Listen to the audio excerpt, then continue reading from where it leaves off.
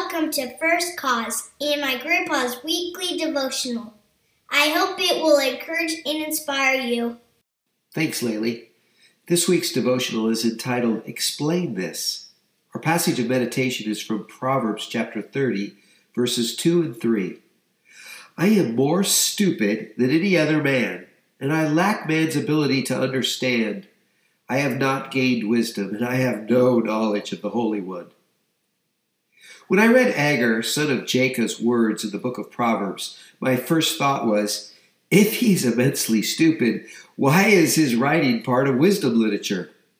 How does a man with zero knowledge of God have his musings included with Solomon? Explain this. Also, verse 3 stands in stark contrast to Proverbs 9, verse 10. So I knew I had to keep reading, and therein lies the lesson of context. If all Agur had to write were those two verses, they would not be part of our Bible. What makes them valuable is the summation of his collected thoughts. In verses 4 through 6, Agur establishes the inconceivable greatness of God. He cannot expound on what he has not experienced and cannot understand. His prelude is making more sense. In verses 7 through 9, the man from Massa asks two things of his readers, which convey a plea for balance in his life and which reveals his ability to learn. Verse 10 is a warning not to slander a servant. In verses 11 to 14, Agur addresses problems with a generation. Sound familiar today? In verses 15 to 17, a numeric device amplifies what cannot be satisfied. Verses 18 to 19 reveal a thoughtful man filled with wonderment. Verse 20 shares an observation about the adulteress and an unrepentant heart.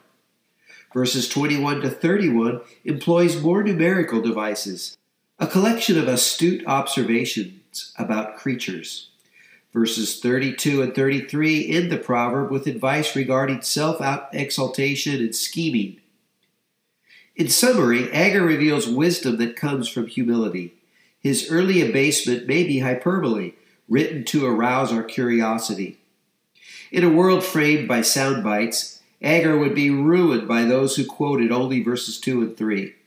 Context is not just important, it is the key to wisdom and drawing accurate conclusions. Context requires examination, reflection, patience, and thoughtfulness. Perhaps only verses 1 through 9 are Agur's words. Bible scholars are unsure. Regardless, if Solomon compiled the wisdom sayings we find in Proverbs, he approved of Agur's insights, and so did God. Our inspirational thought comes from Charles H. Spurgeon, who said, "Wisdom is the right use of knowledge. To know is not to be wise. Many men know a great deal and are all the greater fools for it. There is no fool so great a fool as a knowing fool. But to know how to use knowledge is to have wisdom." Thank you for listening. If you would like to learn more about First Cause or receive Grandpa's devotional by email, just go to www.firstcause.org and click on the free weekly devotional button. Our goal is to give you something to think about in Revelation. I'm in the battle.